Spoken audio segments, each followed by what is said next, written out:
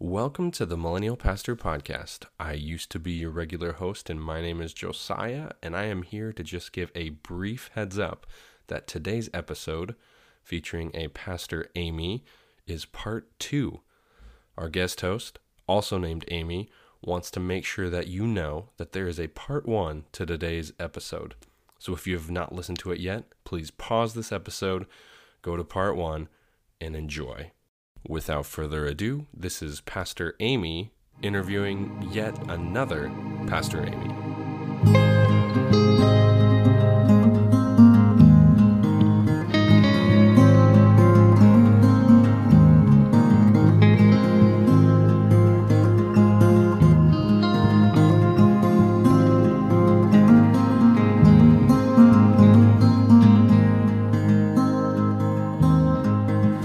Welcome back, Pastor Amy Pelfrey, to our part 2 of our discussion.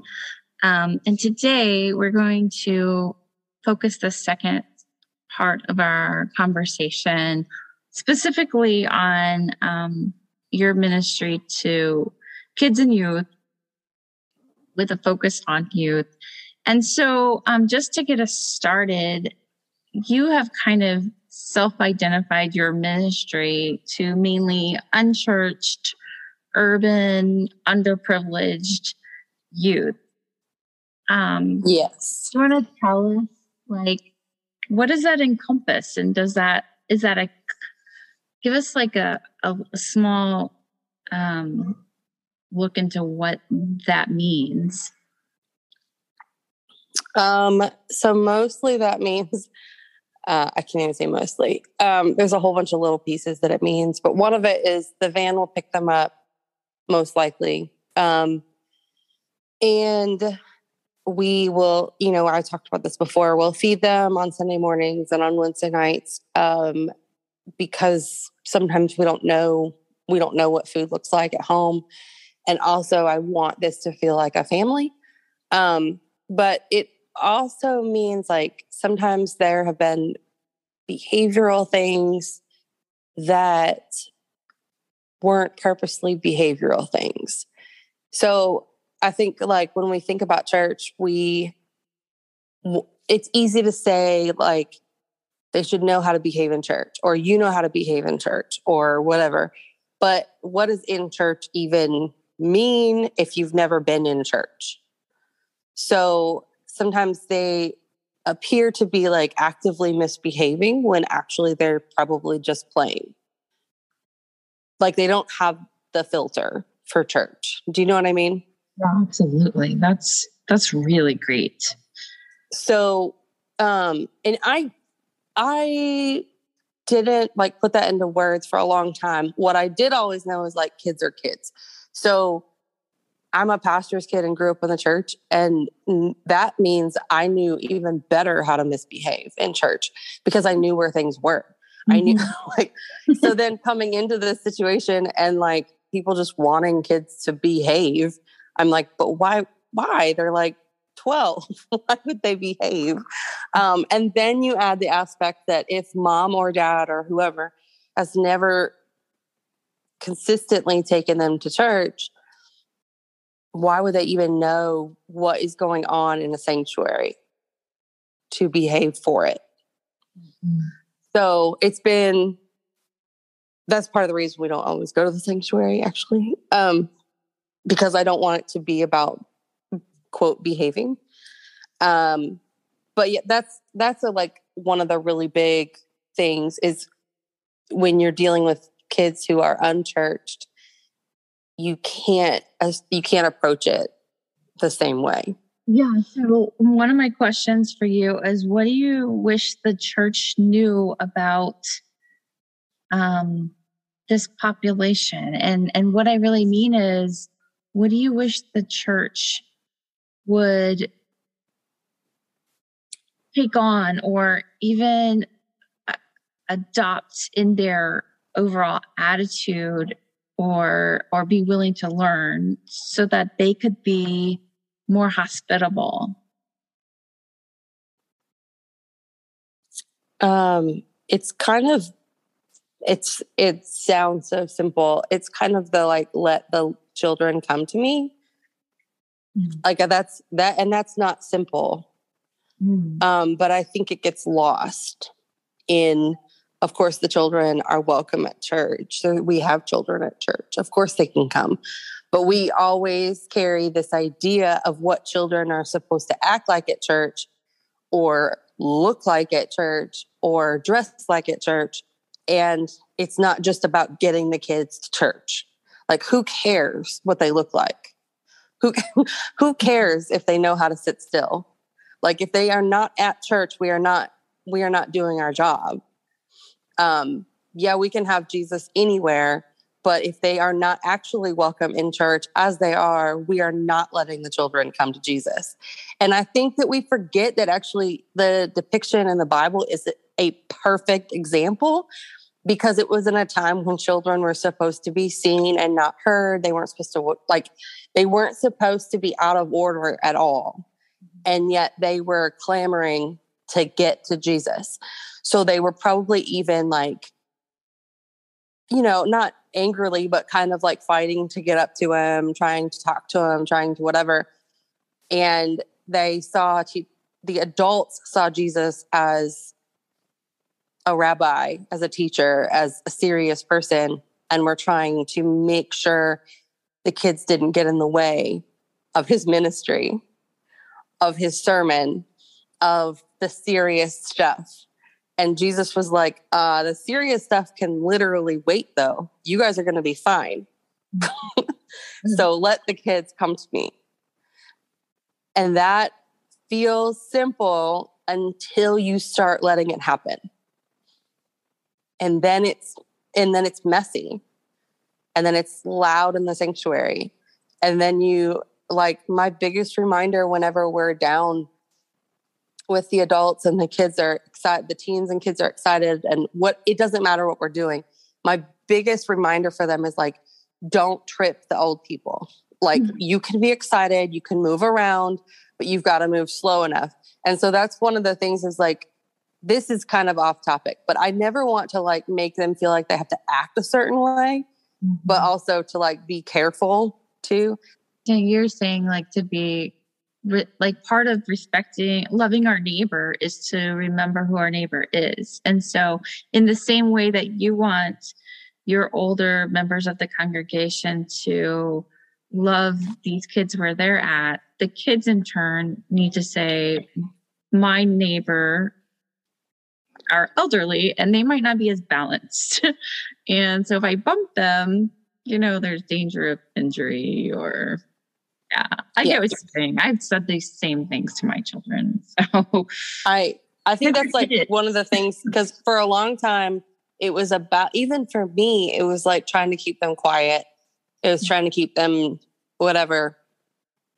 And then it got to the point where it was like, okay, let's talk about how and it really did come down to that. Let's talk about how we respect the adults in the sanctuary, and made it more about respecting them as elders than it was about behaving in church. Like, I think what I hear you saying is to remove the us and them, and then say, if this is all of our church, how do we exist together? And you hinted at, we eat together, as the reason we eat together is because that's what families do. And so the same thing, it's like families worship together. And so if we're going to be in the same space, you wouldn't come in and bust it and hurt grandma, right? You would treat her with loving care because she's fragile, the same way you wouldn't do that to your newborn cousin or whatever. Mm-hmm. And so if we begin to see each other as family and as valuable, I think that's where the mind shift maybe comes in, rather than, hey, respect them because they're old. If that makes sense. Yeah. I think that was like more available to start saying, the more that some of the adults were openly welcoming them in the sanctuary too. Yeah. So the more I felt like, and I wouldn't have like withheld it, but the more I was able to feel like the teens were supported, the more it was like, okay, well, we can support them too. Like, and for a while when we were going to the sanctuary a lot, it was like this pep talk of like now, and like the adults don't come upstairs where the youth room is a lot or anything. There's not a lot of like one-on-one support all the time. You know, there's just not time every week for that. So I would have to point out the ways that they could visually see, like you have adults that are actively supporting you, even if you don't know their names. So we need to support them. And then I feel like it became more like, okay, I can be quiet. I can be quiet for 20 minutes like, because we were able to see the support from the adults coming in. But I'm curious, have you ever done any kind of like mentor pairing? Maybe your people just can't do that right yet, but like adopt a grandparent or something like that, where like they do get to know a person like one-on-one. So like so that it's not as scary. Like, I don't know that person. Like you actually do walk in and you do know that person. Like, or does that just not work in your context? So no, we do have that. We call them prayer partners, and the adults adopted a teen or a kid. Some of them have had the same prayer partner at least since the beginning of COVID. I did this in the first year of ministry here when I was grappling for anything that would work. But it was like right at the beginning of the school year of 2018, we did kind of an adopt a kid. And it went okay. The first several months, we actually had one of the best events. Actually, every year at Christmas is one of the best events of my ministry, where we have a Christmas party with the kids or the teens and their prayer partners. So, and we do like not assigned, but assigned seating where they're with their prayer partners at dinner and they eat. And then all of the prayer partners get their kids something for Christmas. So it's kind of our own, it's kind of our own angel tree. Yeah. As opposed to going outside for it. And also the church does a small gift for all of the children and teens too. So even if there's not something going on at home, they will get this really fun party that involves the adult that's actively praying for them all the time and the church, and then also some fun. So it always depends on the adult and the kid or child or teen, whether their attendance is all the time or if the adult is really good at looking for them and finding them. That's been the best scenario, is when I have adults who will seek out that child or teen every time they're here, even if the child or teen doesn't have great attendance. Yeah. It's actually been a game changer for some of my teens and why their attendance has boosted. So it's done really well, even if not every relationship has done exceptional, the program has done exceptional. It expands the church too, right? Like the church isn't just now Pastor Amy and what's going on in the youth room. Now it's also this person who is over there that knows my name too. Like, that makes sense. Yeah. It's also the adults. I think that's one of the things is like kids and teens follow the example of adults, whether they would admit it or not. So when an adult opens their world more and their church more, then the teenager will too. So when the adults have sought them out, that has been a really big bridge for some of the teenagers to then feel like the church is actually theirs. Like, this isn't just my youth group, this is my church. Yeah. And so like, as we're talking, I'm sitting here thinking, well, why do we expect teens to kind of fall into that, but we don't place the same expectation on our adults. No, we do not. Now you're going to come in and you're going to be quiet, but why don't we say, okay, now the teens are coming in and you're going to be hospitable to them. So that, I guess that leads to my next question is, why does the church tend not to extend the hospitality to the other? And I guess in this specific question would be, why do adults tend not to extend hospitality to teens? Like, why is that?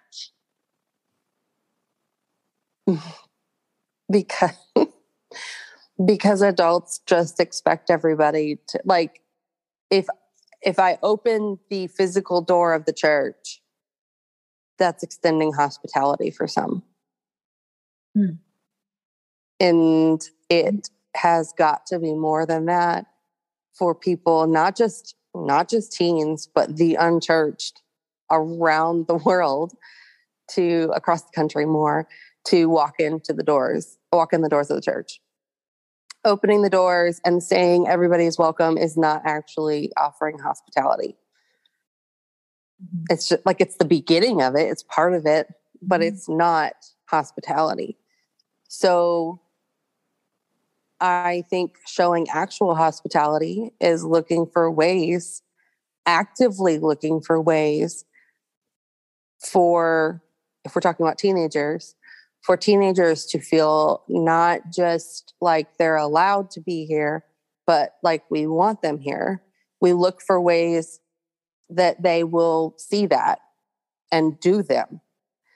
So, like, one of the things that churches can literally implode over is style of musical worship. But it's also literally one of the ways that people feel comfortable walking into a new space. If we can't even grasp the idea of doing worship songs that we don't personally enjoy, we are not actually willing to be hospitable to newcomers. Yeah. If the teens can sing some hymns and not start rolling around the floor like banshees, then the adults can sing some songs that are on active Christian radio.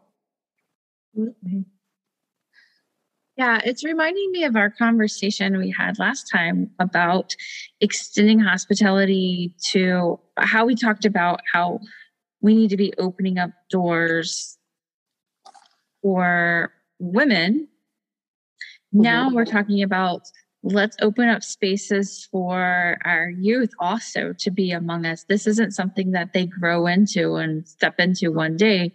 They are ready now to step into some roles. So as you were talking about the person who thinks hospitality is opening the front door and welcoming people, like, what would that look like if one of your youth opened the front doors and started welcoming older people to walk through the door? You know, what would that, and you're using the example like music, what would it look like if your youth led your worship or read in your prayer service, or your youth took offering? You know, all of, like, I'm echoing back to our previous conversation, but if we invite them into participating and actually physically being part of the service, rather than just people who are sitting there watching it happen to someday maybe be a part, that's how we actually open the door to being a family rather than just observing. Yes. I think too, if we're going to go that route, this goes a little bit further than welcoming women, because we were kind of talking about churched women. Yeah, at that point. That's true. So if we're talking about unchurched, if we're talking about people who have very rarely sat in any kind of, and I don't mean traditional songs, I mean a traditional looking church service. Even if we have shiplap, there's a service of church that's pretty traditional. Right. If we actually want the unchurched to come in and serve, then we make space for them to mess up. We make space for them to goof off and not get mad about it. We make space for them to say things out loud that are inappropriate without getting so offended that we forget that their salvation is a bigger deal. We have to make space for being uncomfortable and it not being about us. And some of that goes into the female, like the women in church conversation, but it goes way further when you start inviting people in who don't know that something is a cuss word. Mm-hmm. Because I have kids that didn't know certain words were cuss words. Right. How would they know? And I have kids that even know, teens, I'm talking about teens right now. I have teens that even know, but when they're surrounded by it, both at home and school, it is very likely to come out of their mouth, even when they're at church, even if they know better, because it slips. And then you add on anything they're going through, and it's even more likely to come out. And if we make a bigger deal about that than how happy we are that they're there, that's not welcoming them into the space. It's got to be a bigger deal to let the children come to me than it is about all the semantics in the room.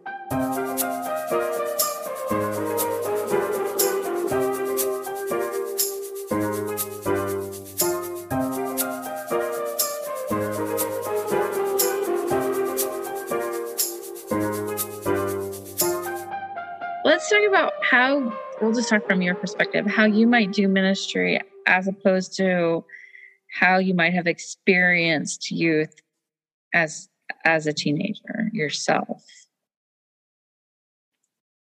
I had a really good youth experience, but I was churched. And so I would prefer, I try to think about the perspective of the outsiders in my youth group growing up. And were we doing ministry for the kids whose parents were already in choir? Mm-hmm. Or were we doing ministry for the kids who maybe didn't eat dinner that night? Or were beat earlier that day? And that's harder to look at because I don't have that perspective. I don't know. But when our youth group was predominantly the kids whose parents were in choir together, I have to realize that we missed the mark somewhere. We ministry may have been good and doing what it was supposed to be doing for a certain demographic, but we were missing the mark on everyone being welcome. Yeah. So talk about, what have you discovered since you've started working with unchurched kids? Like, there's some things we just take for granted if we have grown up in the church and we have this idea, this image of what our youth group was like, and our kind of like our expectations, like not necessarily even on purpose, like that was just our lived experience. So what have you discovered since you've started working with unchurched kids, that if I'm a church person or a youth pastor and I'm dealing with this, like, what are some really great things that you could say, here's what I've learned, and like help us as the church? What I have learned, everything I have to say sounds really simple, but it's things I had to learn. That it's not about me and how I feel and how the kids make me feel and what they unload on me that day. It's not about how they make me feel, because the gospel isn't about me. So I'm going to put it in perspective of talking about race and inequality and all of that stuff. That's really hard conversations, I feel like, especially for white Christians, because we feel like we haven't been the ones to discriminate and we haven't been the ones to cause problems in this discussion. And so this conversation can be very, very sticky and all of that stuff. But when it comes down to it, what my kids say about their experience as maybe a Black person it's not about me. How does their experience play into the gospel is what this is about.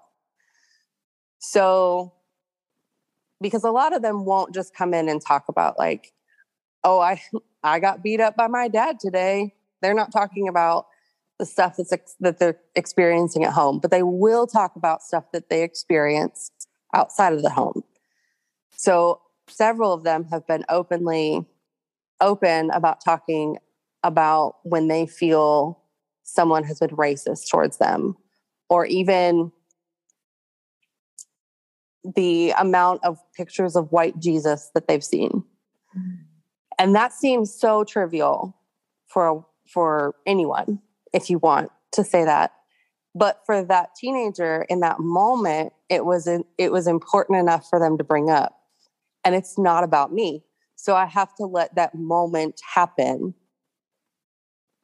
I can't just shut it down because the church didn't do it to be mean.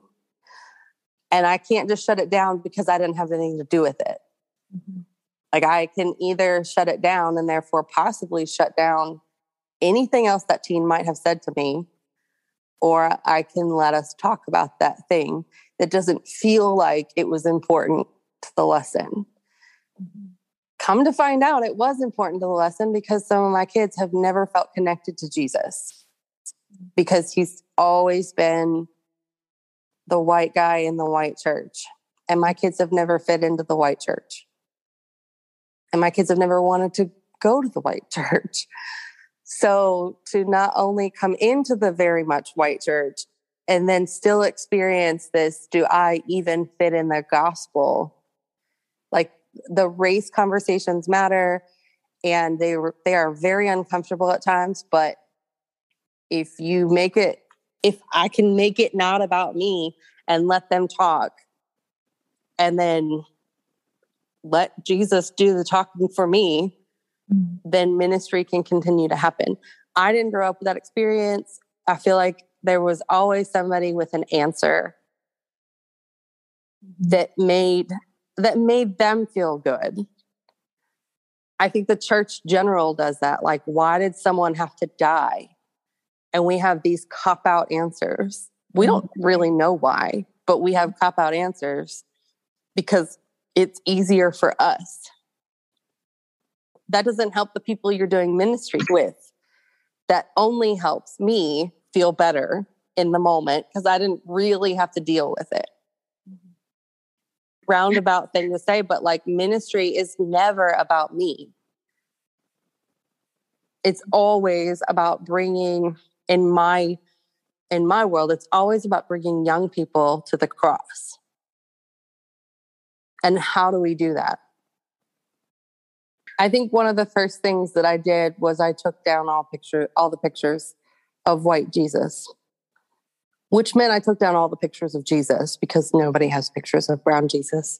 It's kind of tearing down things that in our own self would be like, well, that makes me uncomfortable because I'm not used to thinking of Jesus as brown. But when I actually think through it, yep, he was brown. And that's a brilliant way to be more hospitable.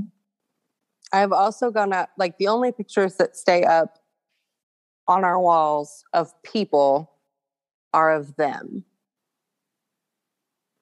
Mm-hmm. So if I do anything, it's either like void of a skin color, or I do go out of my way to find, like, if I have to use something like nativities, we have brown nativities. Mm-hmm. And I think there's one floating around that's white that gets put out as well, because I'm not against them.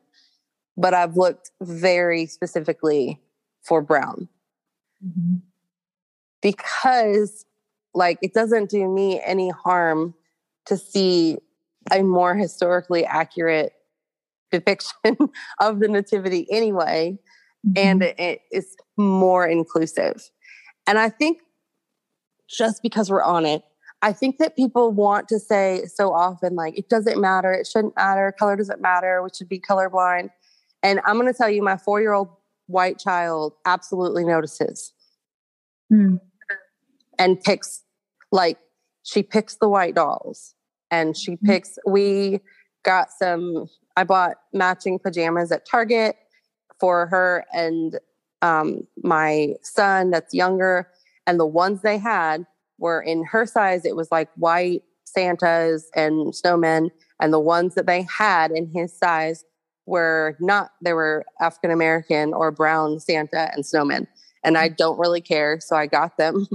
And when I was going to do a picture on them, she was very specific. She was like, I want the Santa that looks like me.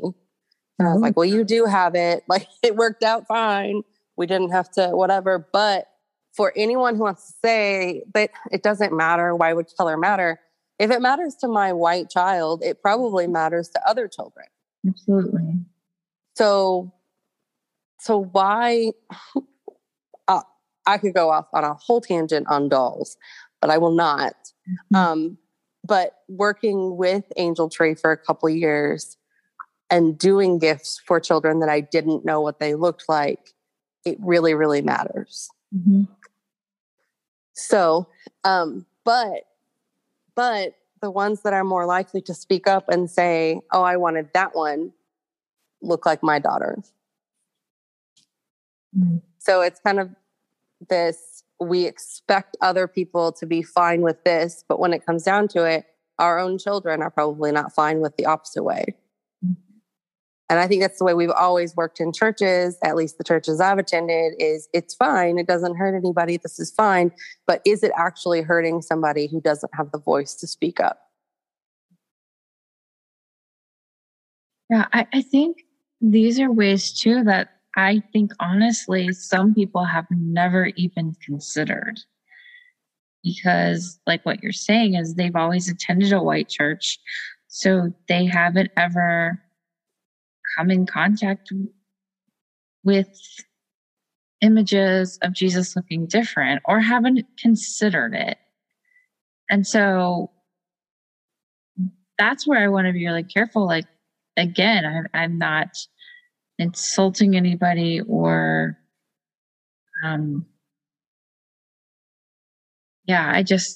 these are things that are important conversations, because if we've never talked about them or considered them, then we don't realize that they're issues. Right. So it's good that your youth are talking about it, and not then that you're not just like, well, that's just the way it is. Like, you actually said, this is hurtful and not welcoming. And so I'm going to remove these images and try to do better by finding images that look like them. Yes. Because the point of ministry is to lead people to Christ, not to make people like fall in line with what I think. So, and I think that's what would have been lost in ministry that when I was a teenager is we were to fall in line with what was going on. Or why are you even here? Why are you coming to youth group? You don't need to be here if you don't want to be here. And sometimes it was just, I think some of those kids wanted to be there. They just didn't know how to fall in line.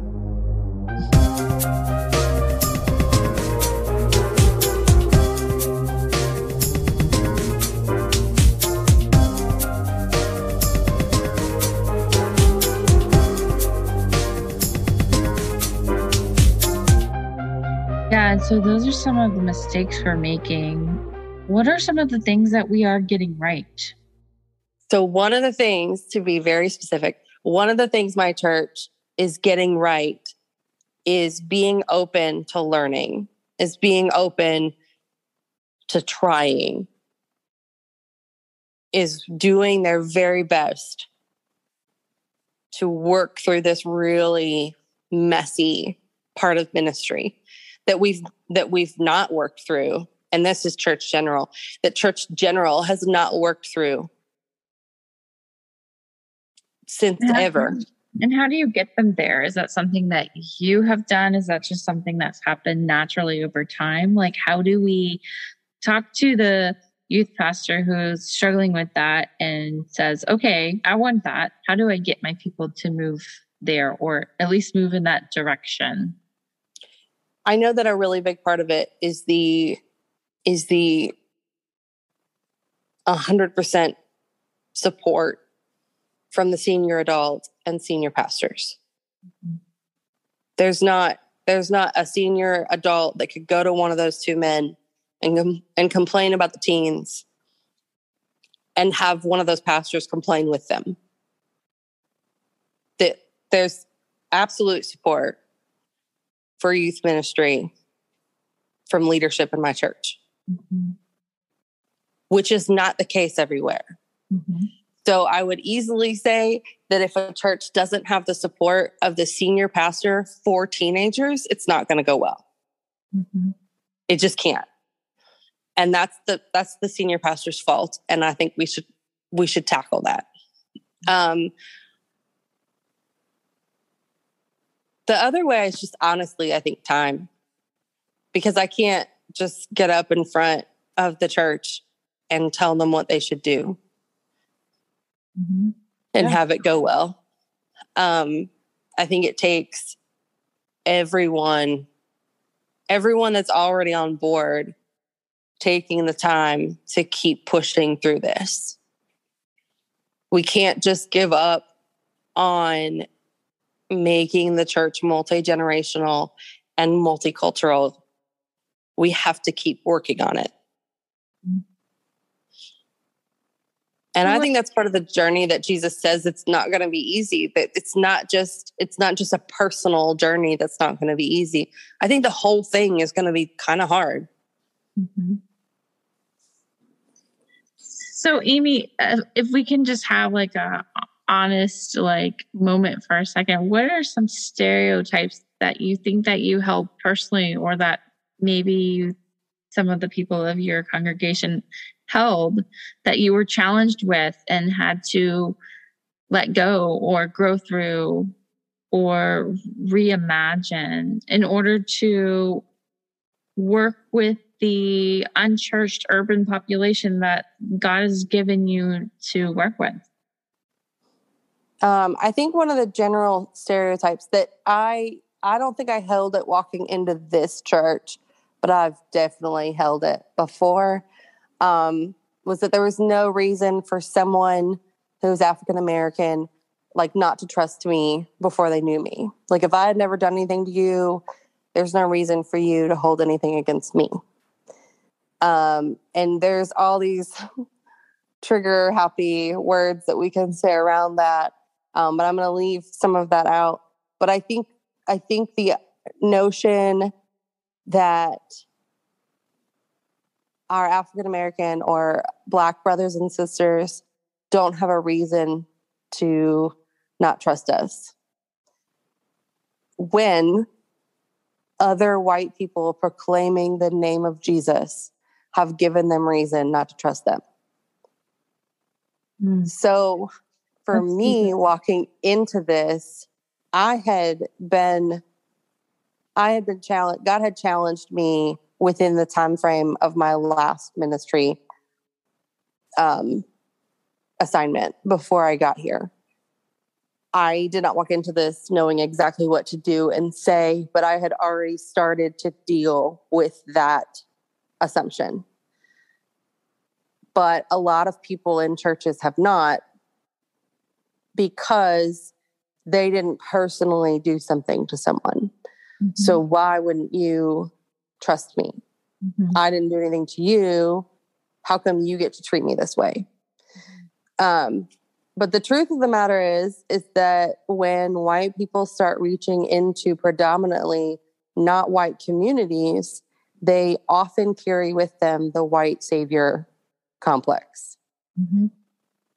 And that, as simply as we can put it, looks like 20 well-off teenagers who are white going into a mostly Black nation, working with kids for a week and coming home with 20,000 pictures of those kids that they'll never see again, and talking about the impact it had on those kids. So explain, like, seriously. So this is not new to me, but for someone who might be listening that says, well, I don't see a problem with that, or I don't understand why that would be hurtful. Help us understand why that's not okay. The short-term missions. Yeah, why would what if I say, well, I'm white and I went on a mission trip, but that doesn't mean I'm the savior, right? But help us understand what we mean by that term and why. And just for the record, I have been on a short-term mission trip and thought I made such a great big difference. So I'm not coming at this attacking anybody. I think that short-term missions do serve a purpose.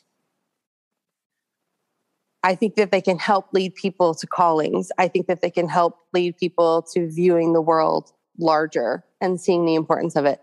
I don't have an issue on the surface with it, but I don't think we walk into those situations and help our young people understand better what's going on, where very likely it would have made a much bigger impact for us to raise all this money as though we were going to go on a missions trip and then send it to the church that we were going to go to, so that they can hire their own people to work on the building who are more than capable of working on that building, and put their own people to work and use their own resources and use their own community and put our wealth within their community.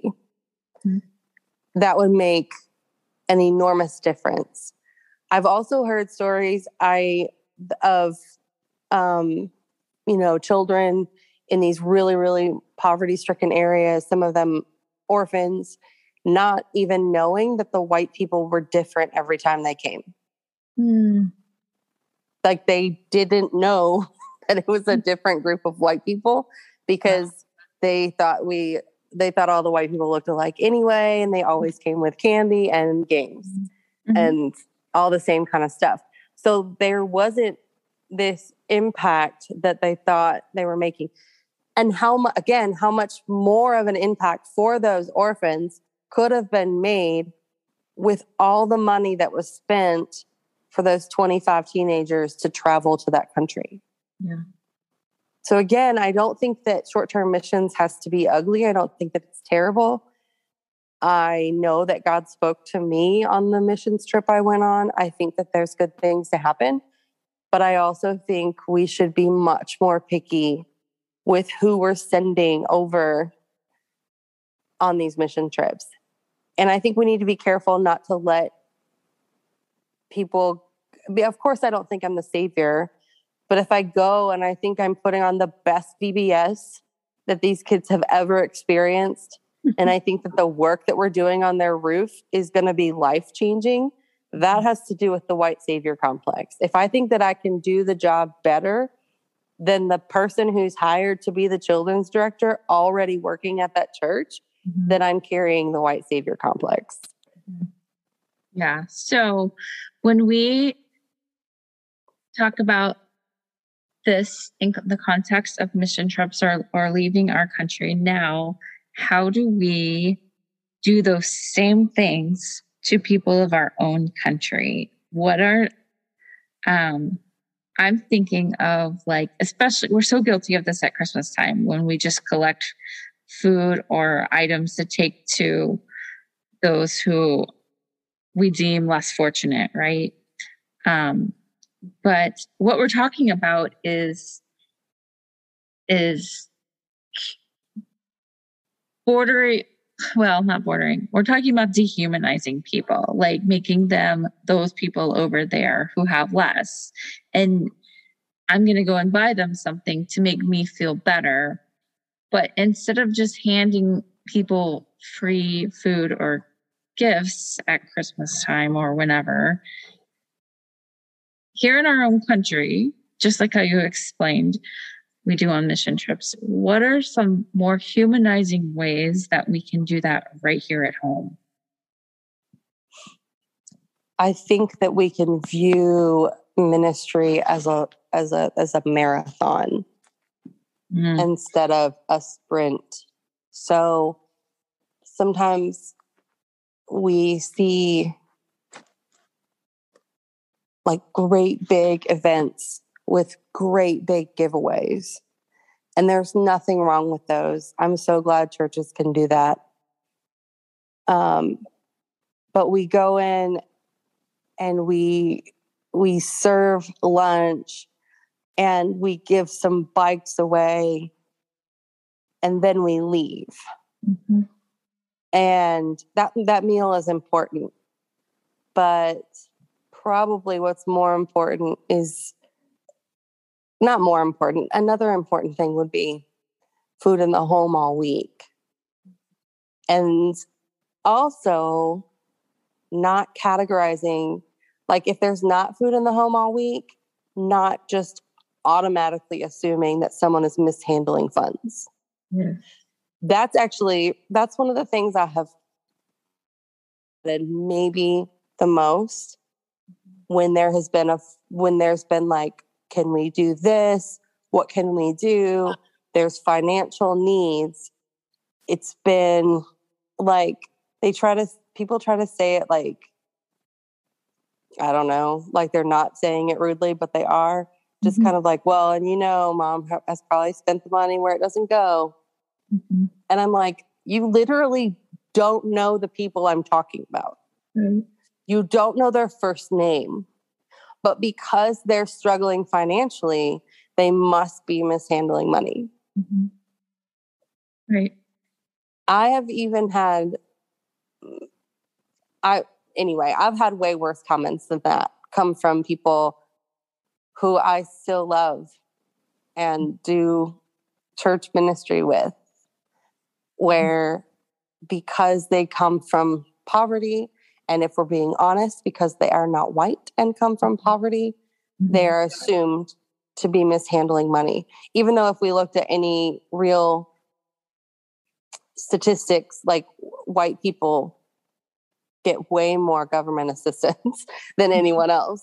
But we don't like to talk about that because that's messier. That doesn't fit our narrative. So if someone is in need, it's like, well, where did their food stamps go? Mm-hmm. Well, they can only spend it on food. So I don't know what you're asking. It went to food. I guess it wasn't enough this month. Can I go get them $40 worth of groceries, please? Right.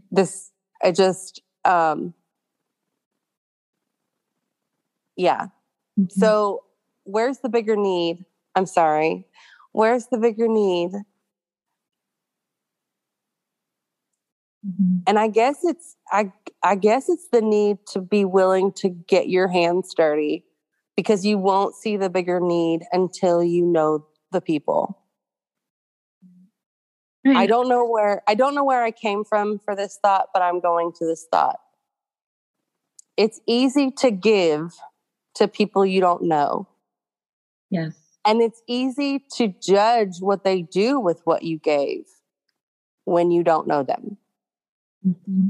It is very messy and becomes much more difficult when you start to get to know the lives attached to the judgment. It becomes harder to judge when we love. It becomes much harder to judge. Sometimes you don't even have to love that hard if you know their story. Right. It's hard to judge someone who has walked a road you've never had to walk, but it's a lot easier to never know that. That's the white savior complex, is to give so that you feel good. Mm-hmm. And then you can walk away and go back to go back to your life, and you've done good. And if they can't pull themselves out of poverty, that's not on you because you gave. But yeah, I also think there's just this large judgment on people who live in less fortunate or more poverty-stricken areas, because there's also no scripture on teaching people how to not live in poverty. There's no scripture on people in poverty changing. And there's plenty of scripture that tells us that the poor will always be here, and to help the widow and the orphan and the poor. And it doesn't say so that they can do better for themselves and not rely on the government. Mm-hmm. It doesn't say so that you can give them a hand up and not a handout. It doesn't give parameters on the poor. It puts parameters on our giving. It gives us something to do, not the poor. I'm thinking about the question that I started with about stereotypes, and I'm realizing, well, maybe I'm not realizing it, but I'm thinking about how perhaps we need to we're starting with the wrong question. The question we're starting with is, how do we go and help those people? The question might be, what do we need to learn about ourselves and about what stereotypes we hold before we're even able to help anybody? Because if we think this is the problem, but the real problem is us and the way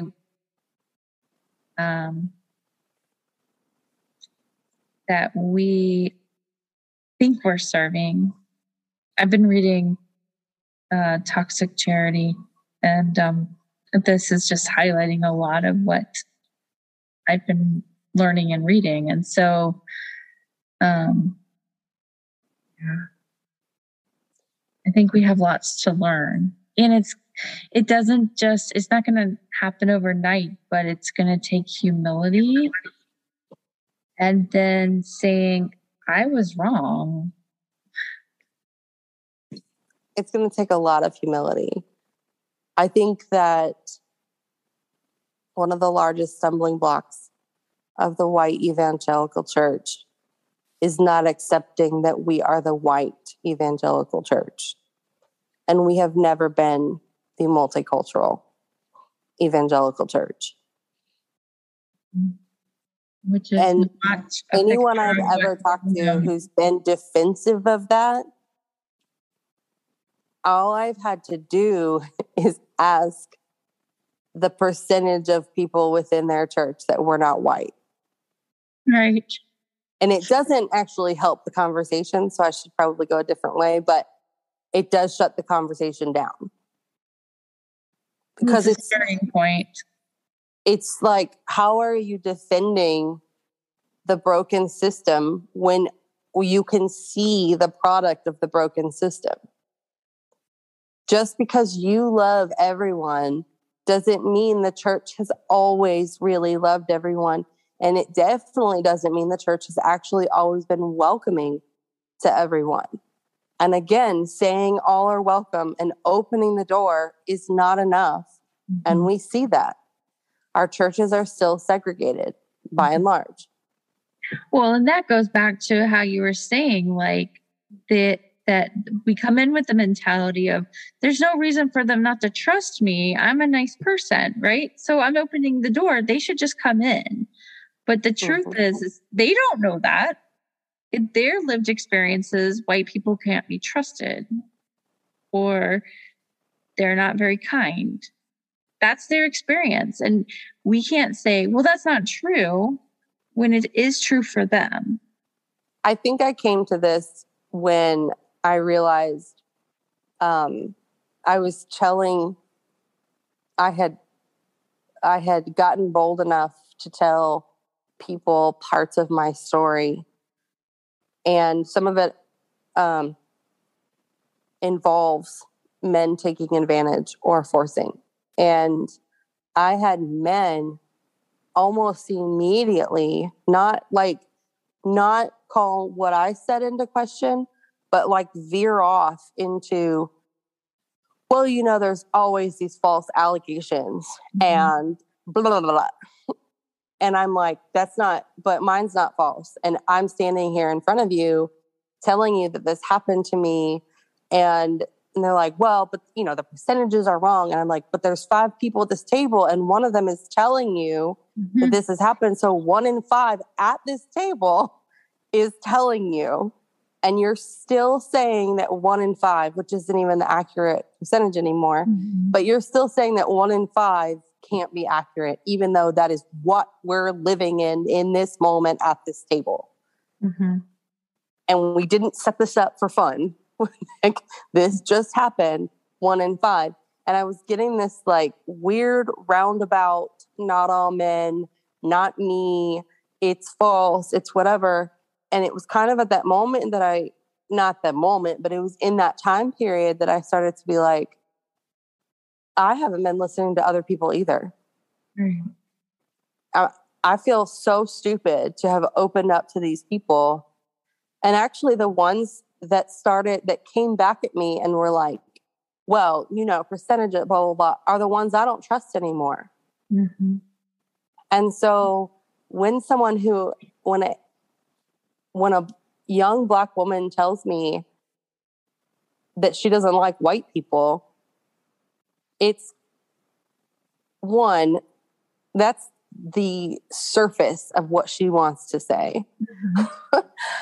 And so if she goes on to tell me more because of the way someone's treated her or the way whatever, if my response is, but I'm not like that, then I'm doing to her what some men have done to me.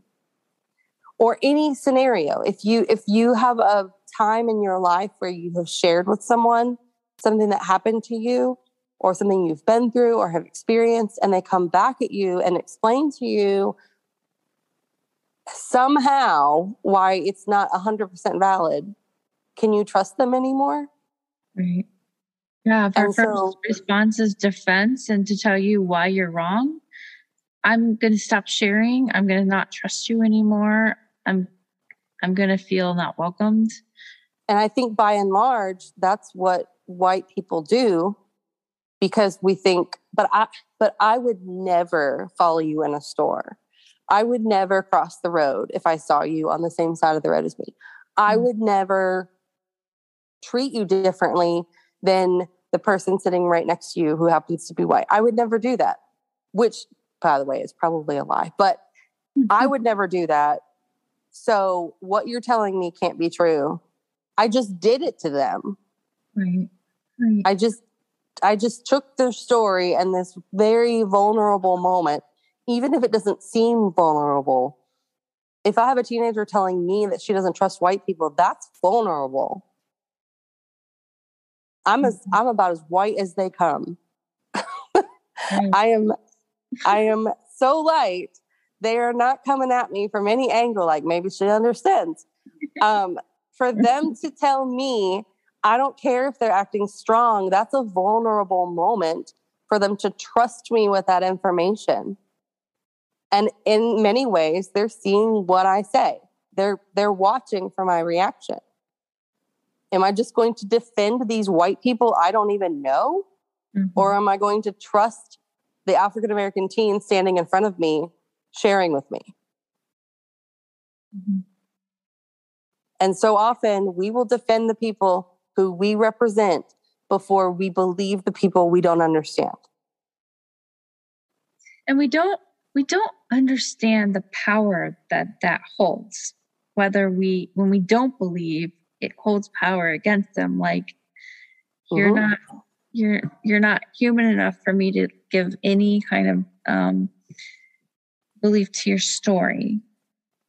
But then the opposite, when I say I believe you, I'm sorry that happened. When I say that and I just say, tell me your story, that gives power and it opens up doors. Yes, I agree with you. Yeah. And it gives you then, as a person who is then wanting to talk about, God and life is, that gives you space and welcoming space to talk into their lives. They don't want to hear anything you have to say about anything if you don't even believe what they're telling you is true. Right.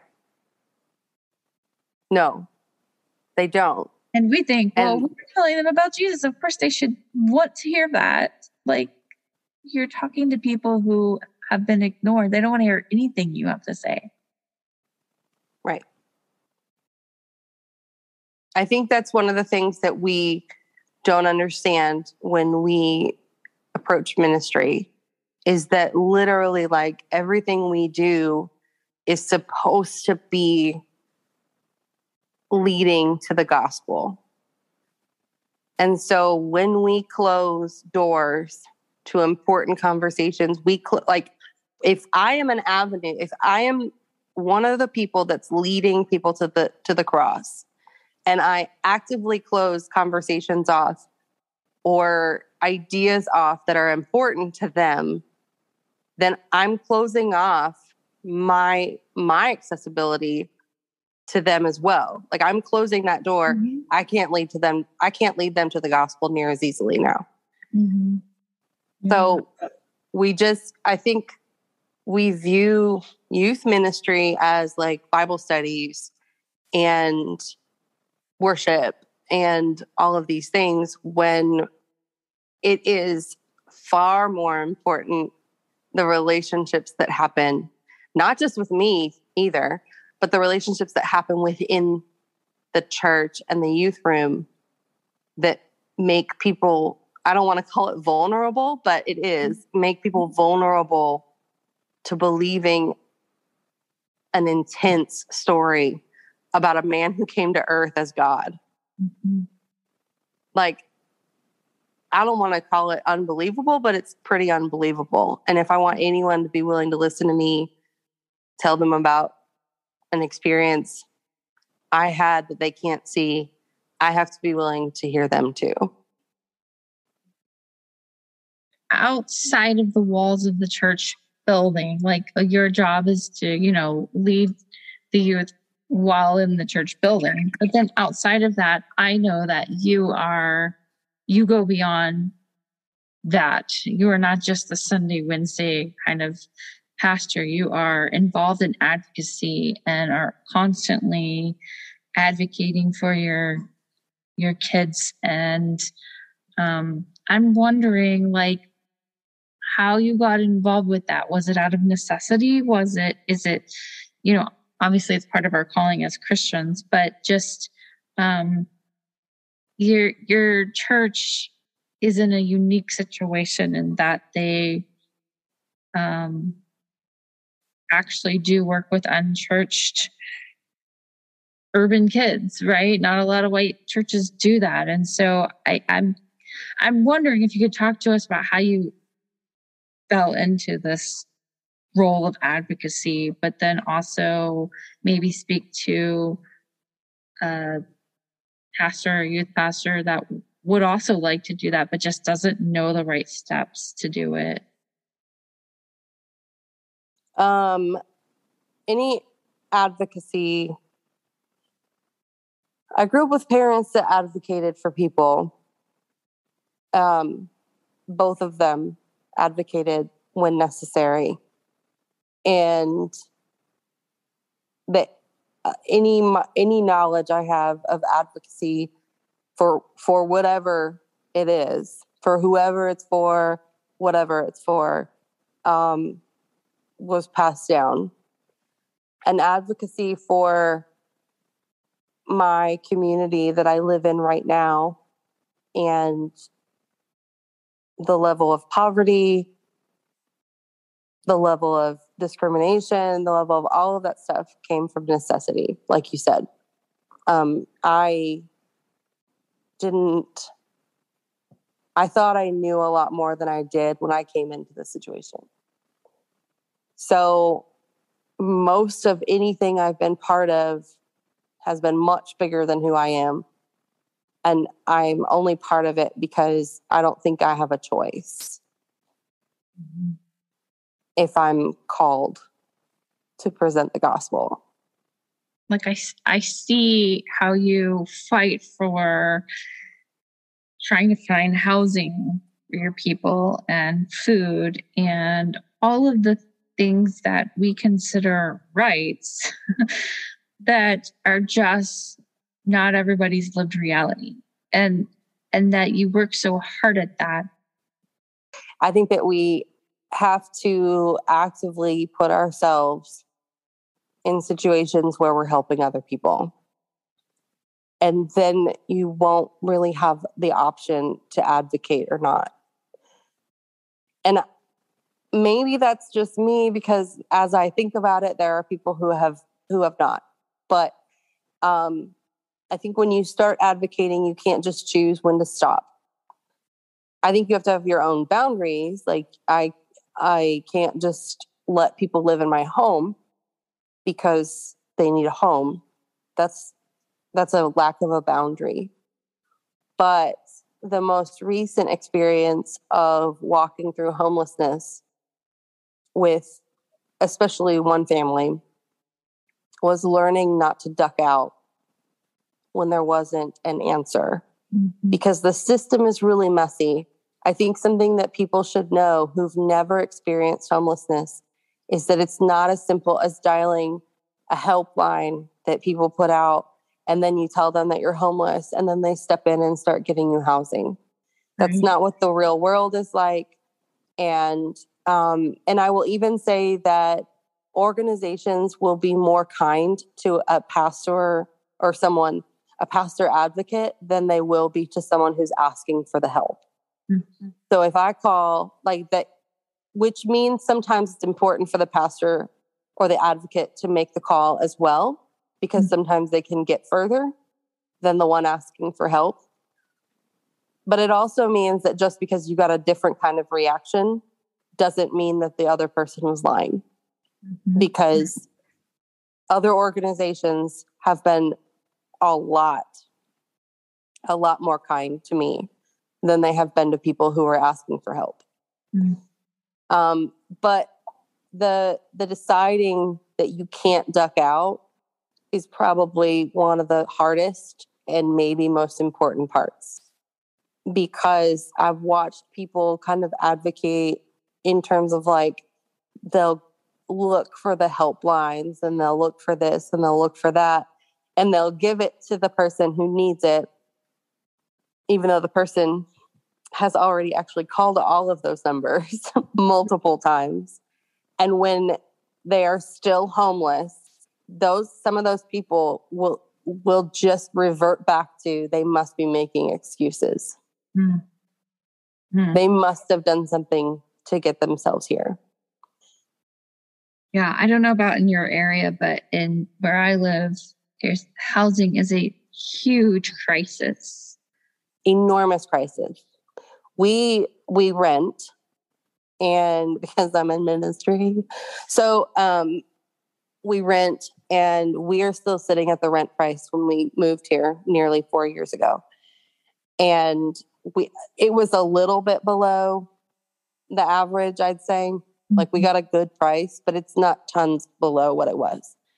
And we are now, because she has not raised rent, knock on wood, we are now paying less in rent than what landlords are charging in areas that I would not live in. Yeah. And I don't say that mean. I say that these landlords are taking advantage of the system. No, yeah, I can vouch for that. I just sat with someone this week who works in this social service kind of field that helps people find affordable housing. And she said the people that are coming in her office are not the image that you have, people who are chronically homeless. These are two, whether they're married or not, two income people who their rent has just been raised because of the extortion on housing right now, who are working full-time jobs and are basically being forced into homelessness because they cannot afford the ginormous hike in their rent. It is a crisis. And so for those people who are already scrapping by, they cannot afford a $200, $400, $600 hike. That is going to send them on the street. And then what are we going to do? It is unhelpful for the church then to say, well, they just need to pull themselves up, or they need to get a better job, or they need to whatever. Like, that is unhelpful when this is the reality. And a lot of people just don't know this is the reality because it's not their reality. There aren't easy answers. And I'm not necessarily asking you for the answer, but I think what I'm trying to say is it's important that we walk alongside people. We hear their stories, we validate their stories, and we get involved in the messy. Yes. Because like you said, it's easier to duck out when it gets hard because that feels uncomfortable to me. I think it's also like, yeah, it's uncomfortable. It's easier to just judge. It's easier to assume. If we don't have relationships with people who don't look different than us and live in different neighborhoods than we do, then we do not know. Not really. We're not really educated on the realities. We just hold what we hold, you know. It's also really interesting to me how many people will just decide they don't care about the children. Like, and they won't say that. They will act it out though. In a bad situation, even if the parent didn't pay rent for 3 months and got evicted, to just write the family off is to write the children off. Yeah. And there's got to be a way for Christ followers to say, I don't know the answer, but we can't ignore the problem.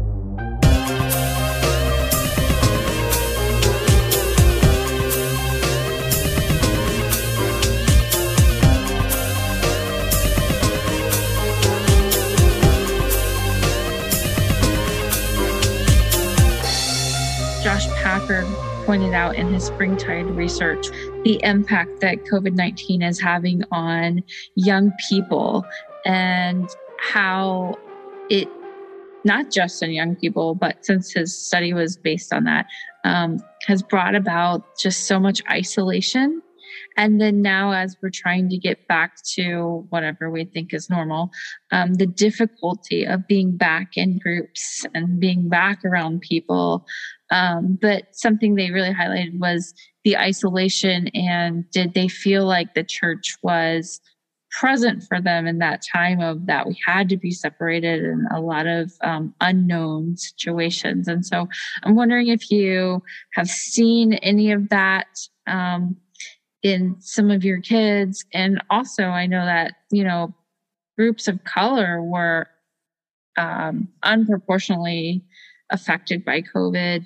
And then maybe how you guys just chose to respond during that difficult time of not knowing how to respond during a pandemic. Well, first I would say everything we did was like, you don't like to have knee-jerk responses, but to a pandemic, that's what everything was just like, okay, let's try this. So we met, the kids stopped meeting when everything closed down, which was like their spring break that year. Mm-hmm. And then they just closed schools for the rest of the year. And I don't think we did it right away, but it just got to the point where I realized, like, especially for the younger ones in my group who didn't have their own phones, or even if they do, I don't really text them because their parent prefers to be the one that texts me just because they're being safe. I realized very quickly that we could not just lose our group, like attendance wise, but they could feel like they lost us. Right. So I have a couple volunteers, but one is my main volunteer who is here for everything. And she and I started loading up every Sunday. I was helping with worship on our live feed, and I would get done with worship And then we would go get in the van, and she would always bring, she's like a saint on earth. She would always bring this massive amount of fruit, where she would be giving like gallon size Ziploc bags at every house. And we drove literally to every house that our kids lived in, including one that lived way too far to be doing this. There's only one that like lived really far, but we did it for them during this because we just thought it was necessary. And so we didn't abide by all the rules. I am not I don't want to make anything political, but I'm not super one way or the other, but I believe in the science of masks. And if you don't have to touch people, you shouldn't, because obviously you're sharing germs. Like, it's all just kind of like, if you can keep distance, you should keep distance if you don't want to share germs. And we thankfully both agreed. We just believed in hugs, and we believed in hanging out for a minute. And we believed that if that's what we're supposed to do, God was going to keep us safe. And I don't believe that for being careless, but for kids who maybe didn't get any hugs from any parents in the last week, this was just necessary. So we spent every Sunday for about 2 months driving from, probably 120 miles total every week. And I did it on a lot of Wednesdays as well. But I usually did that by myself, and I didn't go like the furthest that we would go on Sundays, but that's how we kept them talking. That was also when I started doing more and more with group texts, which doesn't seem like a big deal, but it was for the high schoolers, for me to be initiating like group conversations on Snapchat. They really honestly started responding differently. So for me to be initiating things, and again, I think that it made a difference that it wasn't on just like text messaging, it was on Snapchat, where they were spending probably 90% of their day. So I started purposely putting myself in the space that they were. We were looking for ways to be in their space, basically. So we actually, in terms of COVID, like, if for the reason of COVID, we didn't lose any kids or teens. We kept all of them. Wow. Which is kind of a miracle. Yeah. So I was going to ask you what the results were. So, like, the whole idea that you kept being incarnate as safely as you could possibly be, and outside the walls of the church doesn't have to happen in the building. I think this proves that the relationships were there and needed. Yeah. That's fantastic. Well, Amy, I really appreciate your time and this really important discussion that I feel like we've just like kind of surface touched today. But we could talk about it for hours. So we should probably stop somewhere. But I like to close my conversations with 2 questions. First is, and you can talk about what we talked about before or today's conversation or a mix, whatever. I'd like to know perhaps your greatest concern for today's church. And then second, what gives you the most hope for the future? My greatest concern for today's church is that they will be closed in 20 years. I know that there are some churches doing it well, but at least within the denomination and area that I live in, the majority of leadership will have retired in 20 years. And the majority of membership will be heaven bound. Maybe not in 20 years, but enough of them will be heaven bound in 20 years that I'm very afraid of dwindling numbers if we don't do something drastic and uncomfortable and necessary very soon.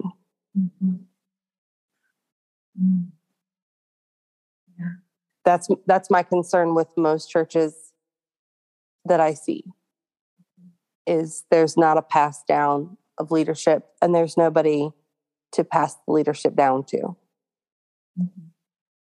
And so then what gives you hope for the future then? What gives me hope for the future is the young people that I see. And the hope for the future too, probably bigger than that, if we're being realistic, is that the gospel is ever present and ever relevant. And so the millennial in me says, if the church is closed, that doesn't mean that the gospel is done. So what gives me hope for the future is that it doesn't have to look like what we think of as church anyway. Right. We just have to keep doing what we're supposed to be doing. And I think God's going to provide the space and the place and all the things for us to do that in. Yeah. If we can get there to say it might not look anything like today, but it'll still be the truth in the gospel. Yes. Mm-hmm. And there are some really, really cool people that are growing up in the church right now. And so the young people I see in the church give me a lot of hope for the continuation of the gospel. Awesome. Well, thanks again for your time and insights into youth ministry and ways that we need to be more kingdom thinking and neighbor welcoming. So thanks, Amy. Thank you.